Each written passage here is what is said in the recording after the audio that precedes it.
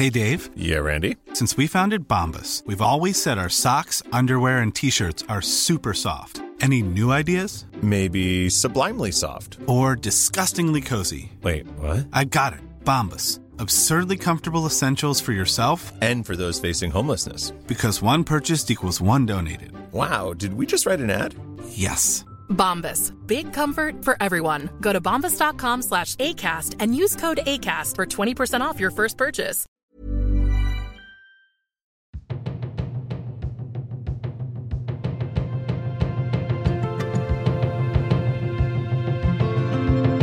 Hey friends, and welcome to Season 3 of Quit Your Day Job.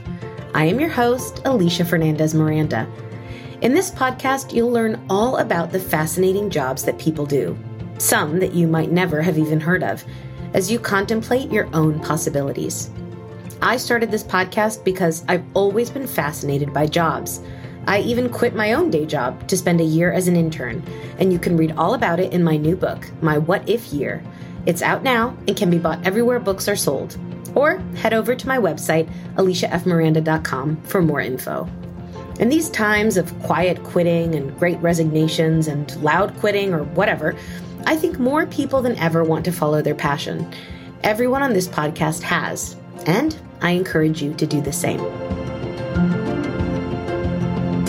Hello, Quit Your Day Job friends. I have so much joy to bring you today in the form of an interview with a real-life joyologist, Tricia Huffman.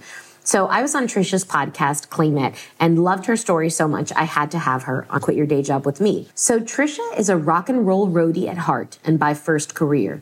She is a speaker, author, podcast host, and writer of the book, F the Shoulds, Do the Wants, who specializes in working with passionate creatives in the public eye to keep them aligned with who they are, in integrity with their commitments, while also enjoying the life they are living inside and outside of work. She is based in Los Angeles, where she is raising her strong-willed, independent, creative daughters and effing the shoulds while claiming joy daily. I hope you love this episode. So, Tricia, I've got the joyologist here today on Quit Your Day Job. Yes. I'm so excited. Thank you so much for coming on the show. I'm so excited. We were just chatting among the things that are very joyful that, like, as we're trying to get on this podcast, we're like fixing the dryer, making sure the kids are at school, texting to make sure we don't forget things. It's like all of those life things that come together. And one of the things I love about you and what you're doing is that you are kind of bringing it all in and together, and you're centering joy and you're using it. So I'm just so excited to have this conversation with you. Awesome. Now, before we get into learning more about you, your life, your work, your experiences, I'm going to ask you for a top 5. I've been going back and forth this season. I did some this or that rounds. I did a thumbs up, thumbs down edition. And I was going to do one for you on like the Grammys, because I know you work with a lot of Grammy winning artists, and I couldn't come up with enough ideas. And then I watched a video that you shared recently that you were kind of having a challenging time and you were talking about the things you were doing to make yourself feel better. And so what I really wanted to ask you for our little warm up was your top 5 things that are bringing you joy right now in your life. Top 5 things bringing me joy, or like my joy go-tos. That's also great. Yeah. Well, like, let's see. So, music is always one, and that's always such a great thing to turn to that we can like forget, like, oh, wow, I'm feeling miserable. Like, what? Oh, let me put on some music that would like wake me up or make me feel better. So music's good. And so music on its own, but also I love having dance parties with my kids. Like, so that's kind of a separate thing, because music will be a go-to for me to bring joy. And like, just, like having a dance party with my kids is fun. And sometimes we'll even be, honestly, I think, right? When you were on my podcast talking about karaoke.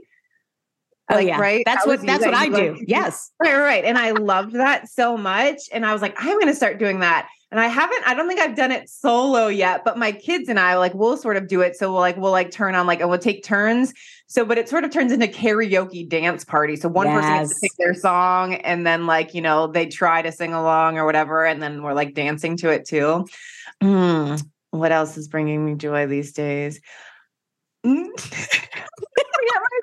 nature. And that is it. And one of the things, again, that I like to do that it's like, I call it a wonder walk, where I just force myself out the front door and I say any minutes, like walk for any minutes. Cause if it's like, oh, I got to take a 20-minute walk, like a 30-minute, 45-minute walk, like a lot of times we keep ourselves from doing things because we make it too hard or it's going to take too long. So I'm like any minutes and I just walk outside and like be present with nature. And it really does something to me. And I end up like making stories up about the plants. I shot one on Instagram like yesterday too, or something. And it was like, oh, this plant, I don't know. It looks like it makes me want it wants to shake my hand. Like this, like this plant looks like it has a big heart. Like, look at all of these people. Is this a family? Like these plants are like growing all together. I wonder if they get along. Like, I just like, I'm really present in nature now. I like look at things and then I don't know. It just really, again, shifts something in me. Like I usually do it when I'm in a bit of a funk and then it's like, go out there and I'm so present and it shifts. Food is always a big joy. I love getting joy from food. And this has been since we're like naming the top 5 things, mixing ketchup and I have vegan mayonnaise. I'm not vegan, but I'm allergic to eggs. And then like dipping roasted sweet potatoes in this mixture. Oh my God, that sounds so good. Ketchup and this vegan mayo. It's like Thousand Island dressing. I can't just say food. Like, let me tell you one of the foods that I will be like, oh. I know. But well, first of all, that's like pretty healthy, I would say. Did you grow up with Thousand Island dressing? Was that a thing? No? Because that's what it basically is. And it was a Kraft Thousand Island dressing. It's like gloppy. It's kind of gross. It was the only way my mom could get us to eat salad because it's full of sugar and she would just like drizzle it on top. Yeah. I remember Thousand Island dressing. I don't know if I ever like got into eating. I feel like you might have liked it. If that's like secret sauce on like all fast food sandwiches and stuff. They're like, it's our secret sauce. And I'm like, what is it? I was like, this is so healthy. I can't believe I'm eating salad. I'm just like basically on a cleanse. No, it's not like that. But it's sort of ketchup and mustard together that make whatever goes into it. I digress, but I think that's a great one. Mine is chocolate chip cookies, which is way less healthy than sweet potato dipped in ketchup and vegan mayo mix. And okay, last one. It's having like one-on-one conversations with people. Like this really does. And again, no matter what kind of mood I have, no matter what's weighing on me, whatever's happening in my life, when I am like having a conversation with one other person, especially for podcasts, because it is like, it's such an interesting thing. Like we're like showing up to be like, what are we going to talk about? I don't know. And it's sort of like a lot of times anything's on the table. I don't know. And it's like, I'm getting emotional right now because a lot of times in life, even with the people we love, our deep friends, we're just talking about like stuff or we're busy or this or the kids that, and oh, I'm exhausted about this. And like the conversations that I have with people on podcasts, like I'm just so like locked in. It's just a whole different thing. And I want to have more of these conversations in real life. That's such a good point. But that's such a good point because it is really kind of intimate when it's just like you and another person, even if it's just on the screen. Obviously, everything's down, notifications off. Hello, I'm showing up and I am so present. Like, so if you've noticed, really a lot of my joy stuff ends up with being like very present. Yeah. Present with music. Now, the last thing you have to tell me before we move on is like, what do you have one artist or one song that you go to or one playlist, or is it just whatever your mood is striking you? Because you have a background in music, so you must think a lot about what you listen to. Somewhat. And that was actually, though, one of the areas that I didn't allow myself to have much freedom. And I like judged myself for like, so after, like I loved music. That's what got me into the career I was in, was so into diverse music, was in the music industry for a long time. And then like, while I was in it, and then also while like shifting out of like doing sound, that I realized I would judge myself for like liking pop music because I'm like a music lover and I worked in the industry and I was like, the manager of a record store when I was in high school, like, oh, that is cool. So I realized I would judge myself. So Justin Bieber's Pandora Station is honestly one of my usual go-tos. And I would be so like, that was one of the things that we steal joy from ourselves by not allowing ourselves to enjoy the things that we enjoy. Like when I first finally, like, I think I started liking Justin Bieber, it was over 10 years ago, like when he teamed up with Skrillex. Yes. And then I was like, oh my gosh, this. But then almost every song since then I'm still like, oh, you hear something and it's a jam. Itself is like, pop music itself these days is like more like dance music. But it really, it took me a while to be like, I like this music and that's okay. You can talk about that. Cause I would have like this shame, like, oh gosh, and I can't tell people. And what if people heard me? And it's who cares? Yeah. But yeah, it really, Justin Bieber's Pandora Station is a good go-to. I also like Maggie Rogers, if I'm feeling more like a moody, emotional stuff. But if I want like upbeat stuff, I'm usually going for pop. Oh, I sometimes will go like my, like TLC, Don't Go Chasing, I'll go back to like my high school. Oh, Monster ballads too. That's Monster. I loved like the Monster Ballads like CD, and I will sometimes dig back those songs. Oh my God. Like, heaven isn't too far away. This is basically going to be a karaoke podcast is what we're saying. I did that the other day with Miley Cyrus, where I was like, I don't like that many Miley Cyrus songs. And then I put it on Spotify and I was like, oh, actually, I like every Miley Cyrus song. I texted my husband. I was like, who knew Miley Cyrus was so good? He was like, everybody knew Miley Cyrus was so good. But it's a good point, though, because I feel like if somebody would have been like, certainly, maybe less so now in my life, but maybe 10 years ago, I would have been like, oh, no, I'm much too cool for that. Now I'm not cool at all anymore. So it's totally fine. Whatever I listen to, nobody. Same. I had to like filter it through like, who are you? What would be okay for you to like, oh, you think, or also the idea you automatically think because I've been in music, I'm like into like, oh, these things or whatever. And I'll still like, because again, back in the day, I did know new up and coming and was into that. So I would still have like friends or cousins and be like, what do you listen to now? Like they want this like new. And I'm like, also like this, the Beeb. People are expecting this of me or something. And I'm like, oh my God. So you did great at that. We could talk about music probably all day because, Eurovision is coming up and that's a whole genre that I am obsessed with, but we won't go that far. But the first thing I need you to do is tell everybody, what is a joyologist? Yeah. Good question. Why, thank you. Yeah.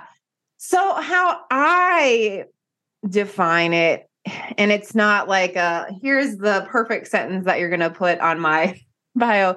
But so basically, I know life is hard. It's unfair. No matter who you are, no matter the life you were born into, no matter how good you have, no matter how much dreams you've had come true, no matter how much success you have, life is hard and life is unfair and there are challenges. And life is too short and too precious to just only be living in that pain. But a lot of times we are creating the pain for ourselves. Like that stuff happens. And also a lot of times we're creating the mental pain that doesn't allow us to like experience joy and to be present to what we have. So for me, the idea is to not like ignore the hard parts of life, to be present to all of that and to make space for joy and to see that like, this is your life and it's happening right now and it could all end tomorrow. So wherever you are on the spectrum of whatever you're wanting and this isn't happening and this isn't that, whatever things, we have progress for change, right? For making changes in our life, for making our dreams come true. And also you have today. So no matter what you're working on, no matter what you're working through, how can you show up for yourself today and claim some joy? I love that. And I loved it when we first chatted. And so how did you get here? Take me through your story. Like, how did you end up being a music listening to, sometimes karaoke singing, any minutes walker who talks to plants and puts joy in your life every day? How did that start? Surely that was not the thing you thought you wanted to do when you were a kid and you were planning what your job was going to be. Maybe it was. That would have been very cool, but no, but it has been a long journey. So I always say that there were these two key moments in my life that, made this be my path in life. One was from a young age, I really do feel like I was looking at things like, what was going on here?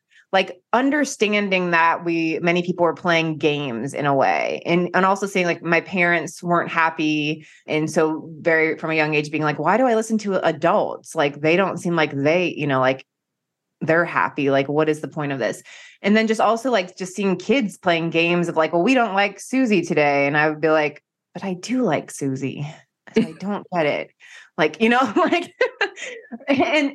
but also like really, I had a lot of physical and pain that was undiagnosed. So that was really challenging for me. But I also realized, especially like this moment happened when I was 15, I also just, everything felt so complicated and hard. Like, do I raise my hand in class? I know the answer, but do I raise my hand or not? Like, what does that mean about me if I raise my hand? Is it a good thing that I know the answer? Is it a good thing that I'm smart? Or does that mean I'm like a show off or this? So like, I really like would feel this weight. It's like back then, if you would ask me like, what's your favorite song? Then again, it would have been like this moment of like panic and be like, what's the cool answer? What's the right answer? What's the best answer? So like looking through these filters of where is my answer? What should I be saying? And also being present to the fact that I was doing this. And I will say it, and I describe it in my book, is like, I both wanted to stand out and fit in. And recently, like looking at that, I'm like, well, that's not necessarily the truth. Like that does describe it. I wanted to like, but really what it was is that I wanted to feel like I belonged, but I really actually just wanted to be accepted. So I really deeply, I wanted to be myself. I didn't want to be like, look at me, everyone. Like, so I would say I wanted to stand out, but I didn't want to like stand out and be like in front of stage and whatever. And I also didn't want to fit in. I really was deeply craving to be myself and be accepted for who I was. But at the same time, I didn't know who the heck I was. Right. And was just like, hello, accept me. So what should I do? What should I say with this? Like, I want to be one of the cool kids. And I was like, again, like I actually was a cool kid. I was this. And like, you were managing the record store. You would have been the coolest kid in my high school. Yeah. But like, so just like really like this deep, I had this deep, I think we all have it, but like really I felt that weight of like wanting to be accepted so bad, but then like not accepting figuring out who I was to be able to even accept myself, for people to do that. But it came down to this moment where, because of the chronic pain and everything, I did think about ending my life a lot. Misdiagnosed. That was at the, when people didn't really know about invisible illnesses and stuff. So like, like not being taken seriously and feeling really alone in that. And I didn't sleep well because of it. So I had a sort of really gigantic breakdown moment where it was like, you're either going to follow through with that plan, like, or then it was just like, and I got so serious about it that I gave myself like an ultimatum. So you either do it or you got to do something else. Mm-hmm. And the language I have for it now is obviously not how it came to my mind, but it was basically like, you have to like either do that, carry through with that plan, or choose to live life a different way. And so I was like, from now on, I am going to choose. I'm going to choose to live. I'm going to choose to live my life. And I'm going to try my hardest to make what I think more important than what I'm worried everybody else may think. Like, so I did make that choice at 15, like seeing I couldn't do anything about the physical pain, but I could do something about the mental pain I was causing myself. That was, it almost might've been worse than what the undiagnosed stuff that was happening, of like really like weighing it out. So I moved through my life from that point of, I'm choosing to live my life. Like, I'm choosing to be alive. I'm choosing to live my life. And like, again, like trying to care more about what I think than other people. And that's still a daily, let me come back to that, because we are just automatically programmed to, what do people think about me? When you ask me what music I like, then I automatically, that did want to come up. Oh my gosh, what do I say? Okay, here's the truth. Like, and that's okay. And like, I'm okay with that. Like, so that put me on a path where I did start to follow whatever I wanted and didn't care about what other people thought, and really felt like I lived like my dream life. That did lead me to becoming a live touring sound engineer, which was amazing, incredible, like touring with icons around the world. And then like in my spare time would just travel on my own too. Like, I really like did what I wanted and I loved it. And also along the way, I got diagnosed with fibromyalgia. I started taking really good care of myself, my health, because the pills didn't work. So like, I had a lot of like personal growth and physical, like wellness and stuff from an early age, from just like, I chose to live, and that the pain wasn't going to hold me back. Like in many ways, my pain has propelled me. Like it really also made me only do things that brought me joy. Like I remember having a job when I was a teenager and I felt miserable when I was there. Like my pain felt worse when I was there, and I was like, oh, I can't work here even anymore. Like I'm not like, so it really, like, my pain in many ways made me be like, I can only do the things that bring me joy, because when you're in joy, then it's easier to do the things that are challenging. When you're doing what you want, it's easier to commit to it, because, like it was hard to get to where I got to. It was incredibly challenging work and stressful, but I wanted it. And it was what I wanted, not what I should do or what anybody else told me to do. So like that made it worth it. And then my dad passed away suddenly in like a accident when he was 57. And that shook me up more than I could have ever expected. And I like gave up my life. Like I was like, I can't do sound anymore. I just need to find a way. Like I just want to shake people up and wake them up to the fact that this is their life and it could end tomorrow. And I just felt like everywhere I went around the world, people looked miserable. And again, I was like, I get it. Like, I'm like grieving my dad and life is hard. And also, but I just was like, I just wanted to shake people.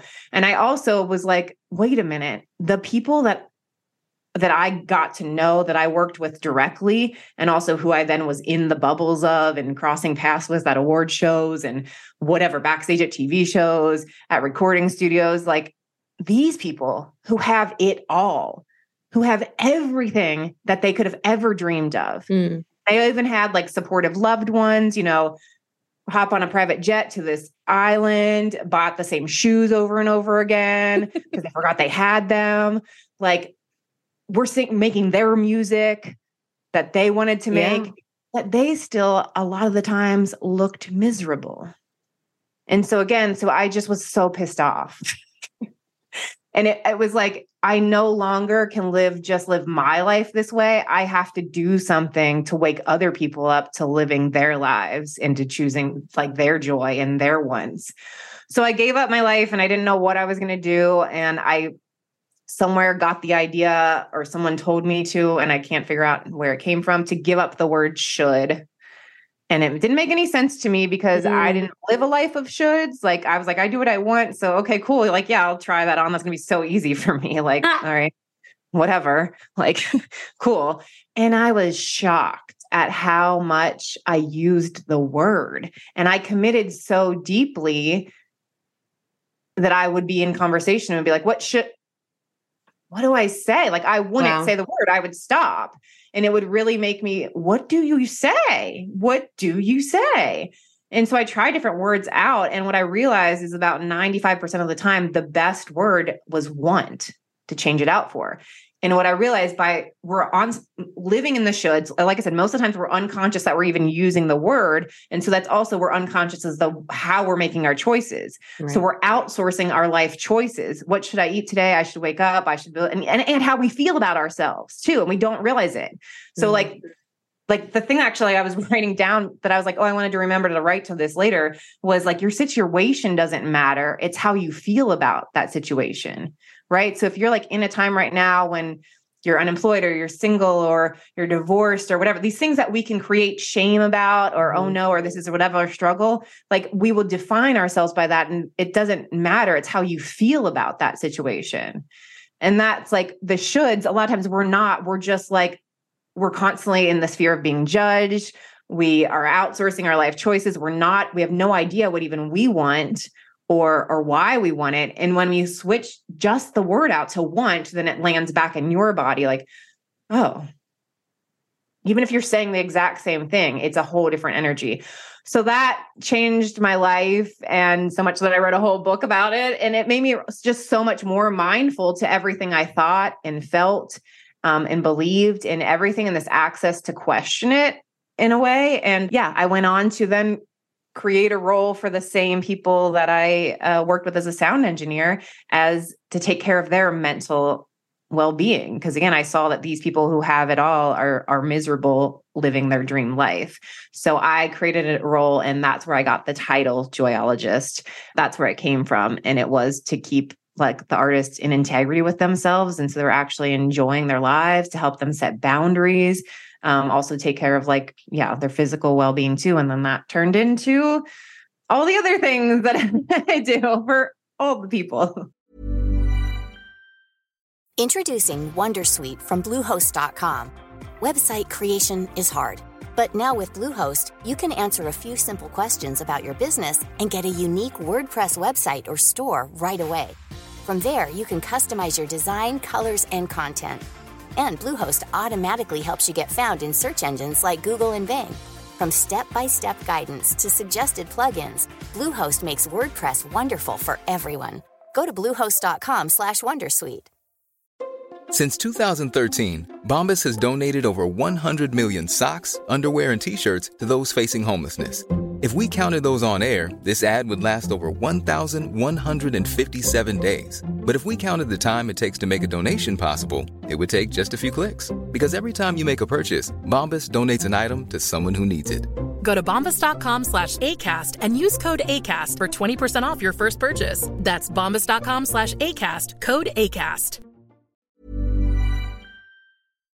I love this because on so many levels. So one, you have this like incredible philosophy and approach to thinking about life and thinking about how you deal with different struggles and how you exactly what you were just saying about your situation, how you feel about your situation. So you kind of have this great concept.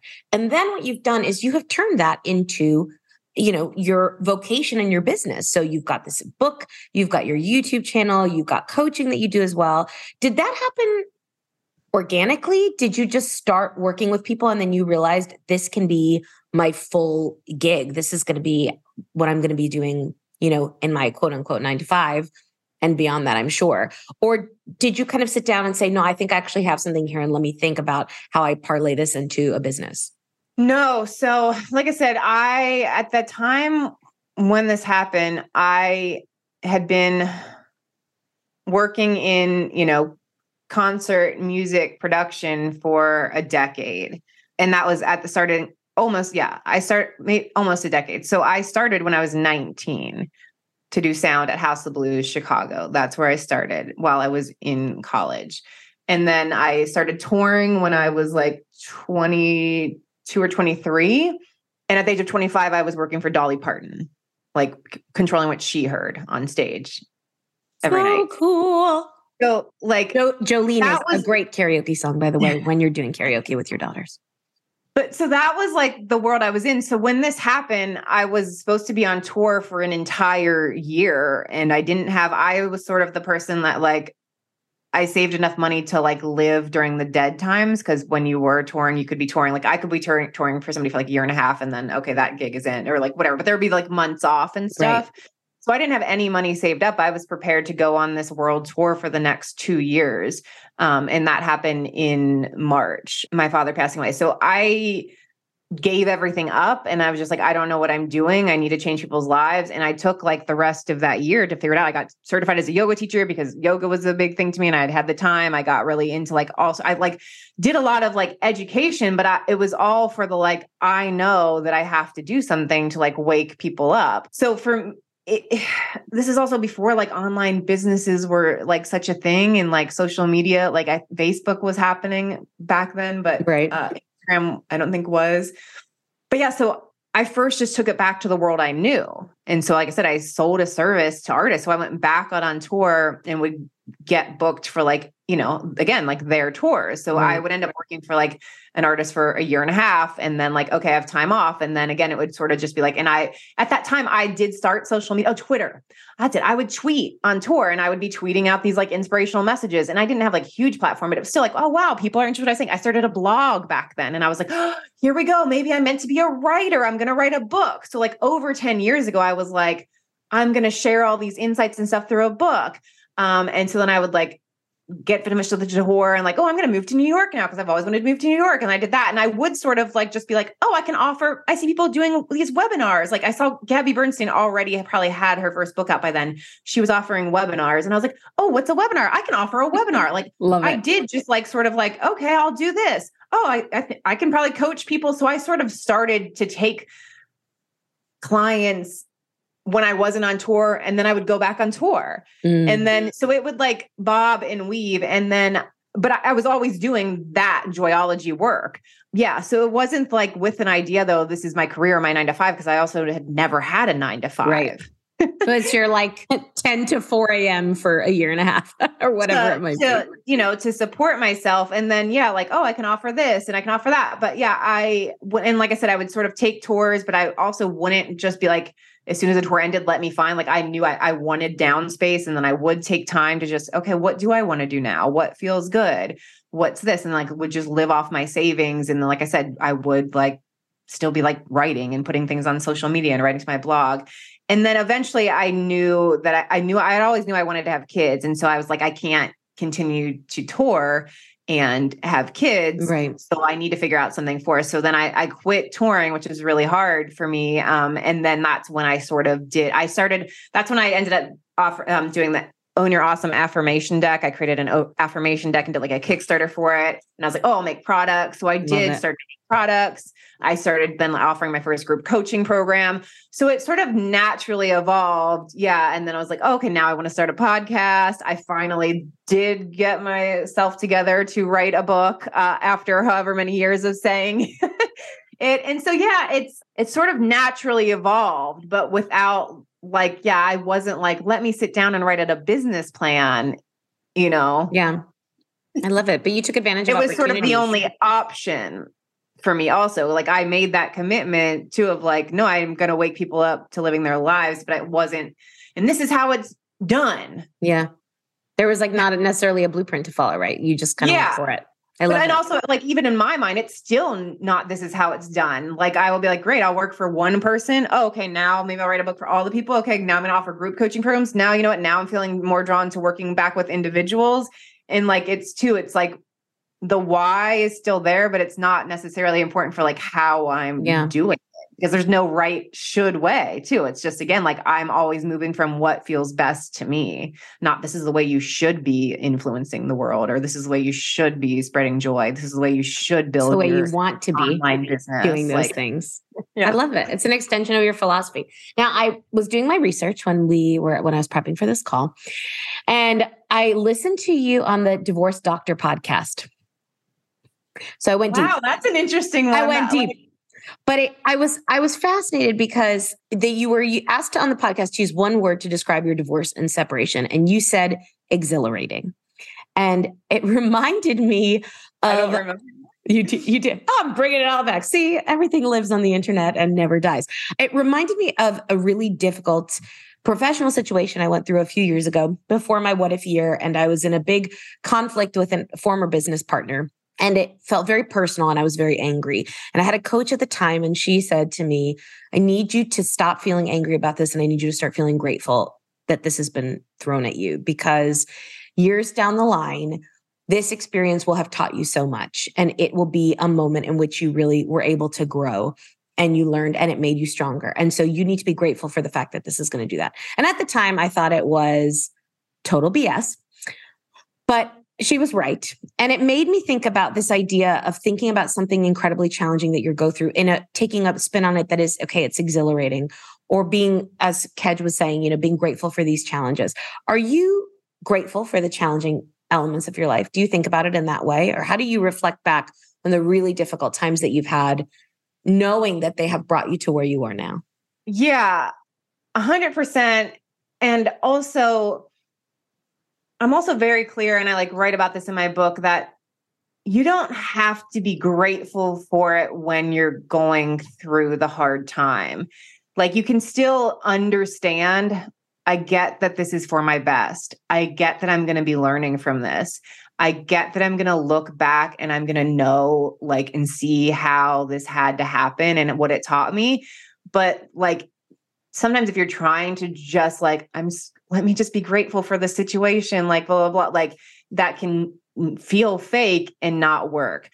So yes. And I can think of a real, a terrible situation that I went through a few years ago that really wrecked me in many ways, that it took me a long time to realize I was still shedding from like this thing that happened that really was like such a silly thing, you know, too. Like it really was like not that big of a thing, but like, wow, that's so interesting how deeply that rooted into me and affected things.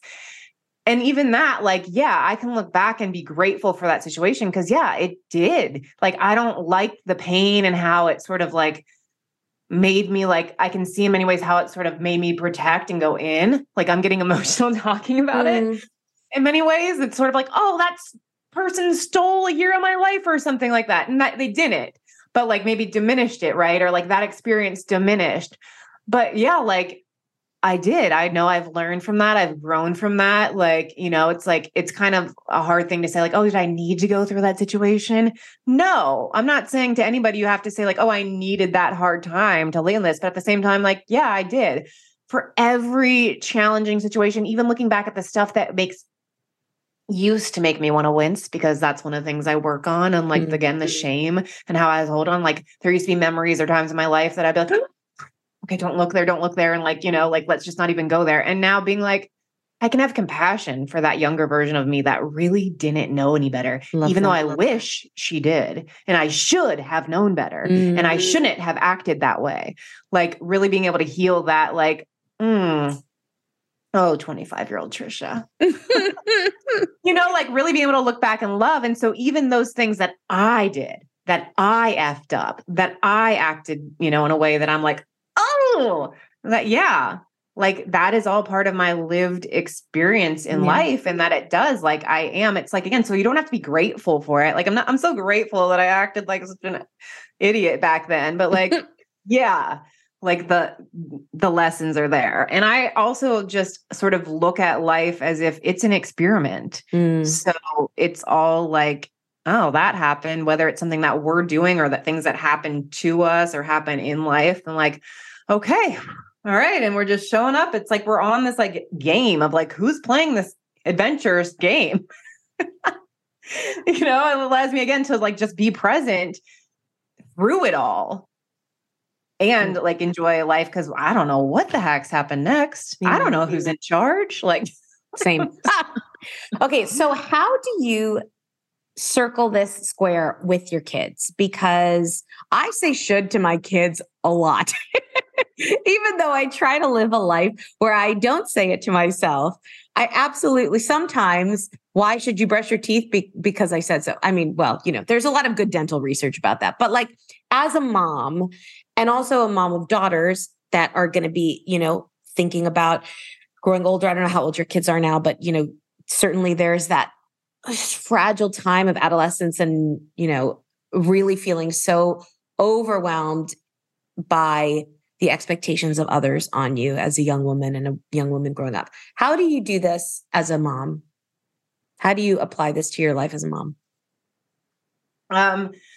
So yeah, I don't use the word should at all. Even like in reading books, if the word should is there, then I edit it and swap it for the word choice that I believe they would make the best sense. And it's also interesting though, especially the younger one, how much she uses the word should. And that was something that shocked me from like, how can like the biggest influence in their life who doesn't say this word? And even before, like they were going outside the home for school and stuff like that too. So it's just like, I guess on shows and things that it would be like that. I'm like, where are you getting this word? So I do try to edit with them to like why we were saying it differently. Like, you know, what are you really saying? So for things like that, we're like, oh yeah, why should you brush your teeth? It's just like, well, this is why you want to brush your teeth, because it's the same. Again, a lot of times it can be the same information, but you're just changing energy about it. Like, no, like brushing your teeth is something that we all need to do. We all must do because we want this and blah, blah, blah. Like, so it's actually like, for me, when I sort of see should as like a yield sign to like slow down. I'm like, well, what am I really saying? Well, what is this really? You know, in some ways too, I'll notice in marketing where they use the word should. And I'm like, if you just had dropped the should, it would actually be more powerful. Yeah. You know, in different ways. So I do weave around that, but then even talking to them, it's just showing when they're like, well, I don't understand, like, why not using the word should? And I was like, well, because a lot of times we don't realize that when we're just going by shoulds, we're just saying what other people want from us and expect or what we think they want. And I'm like, if you think about it in deeper, whether it's the want or just choosing different ways, then you get to figure out your connection to it and why it's for you. And I'm like, and I will, but like, I'm clear with them. I'm like, there's a lot going on out there in the world, and you're going to grow, and people are going to try to tell you who you should be and, what you should believe and what you should look like and that. And like, and that's not true. Like, you get to decide what is right for you and what's this and like that. So I mean, from a very young age, I have not used the word with them and been clear with them when they use it. Like, hey, like, let's just look at what else that means. I don't correct my 5-year-old. She's my youngest now every time she uses it, but it does feel like a knife in my heart. But again, she doesn't know. Yeah, she doesn't know she's using it. But again, that's where I'm like, here, like, she doesn't know she's using it. Most adults don't know that she's using it, like that they're using it. But I do like really try to talk to them about it. And like, there's ways to say what we want to say, even with like, this is the importance of this without, no, you should just do it. Well, why? Because mommy said so. No, I'm going to actually, this is such I feel like it's really like blown open something for me. I'm going to give myself a challenge of trying not to use the word should for like the next 48 hours and see what happens. So, but I don't want to wrap up our time together. And I don't know how to say that the time has come without using the S word. So I love to finish my conversations up with a little bit of advice. I obviously think the first advice for somebody who wants to F the shoulds and do the wants is to go buy your book, because that's what they should go do. But what other advice would you give to somebody who's thinking about this and feeling inspired? What would this person want? Oh my God, this is so hard. How would one go about starting to F the shoulds and do the wants?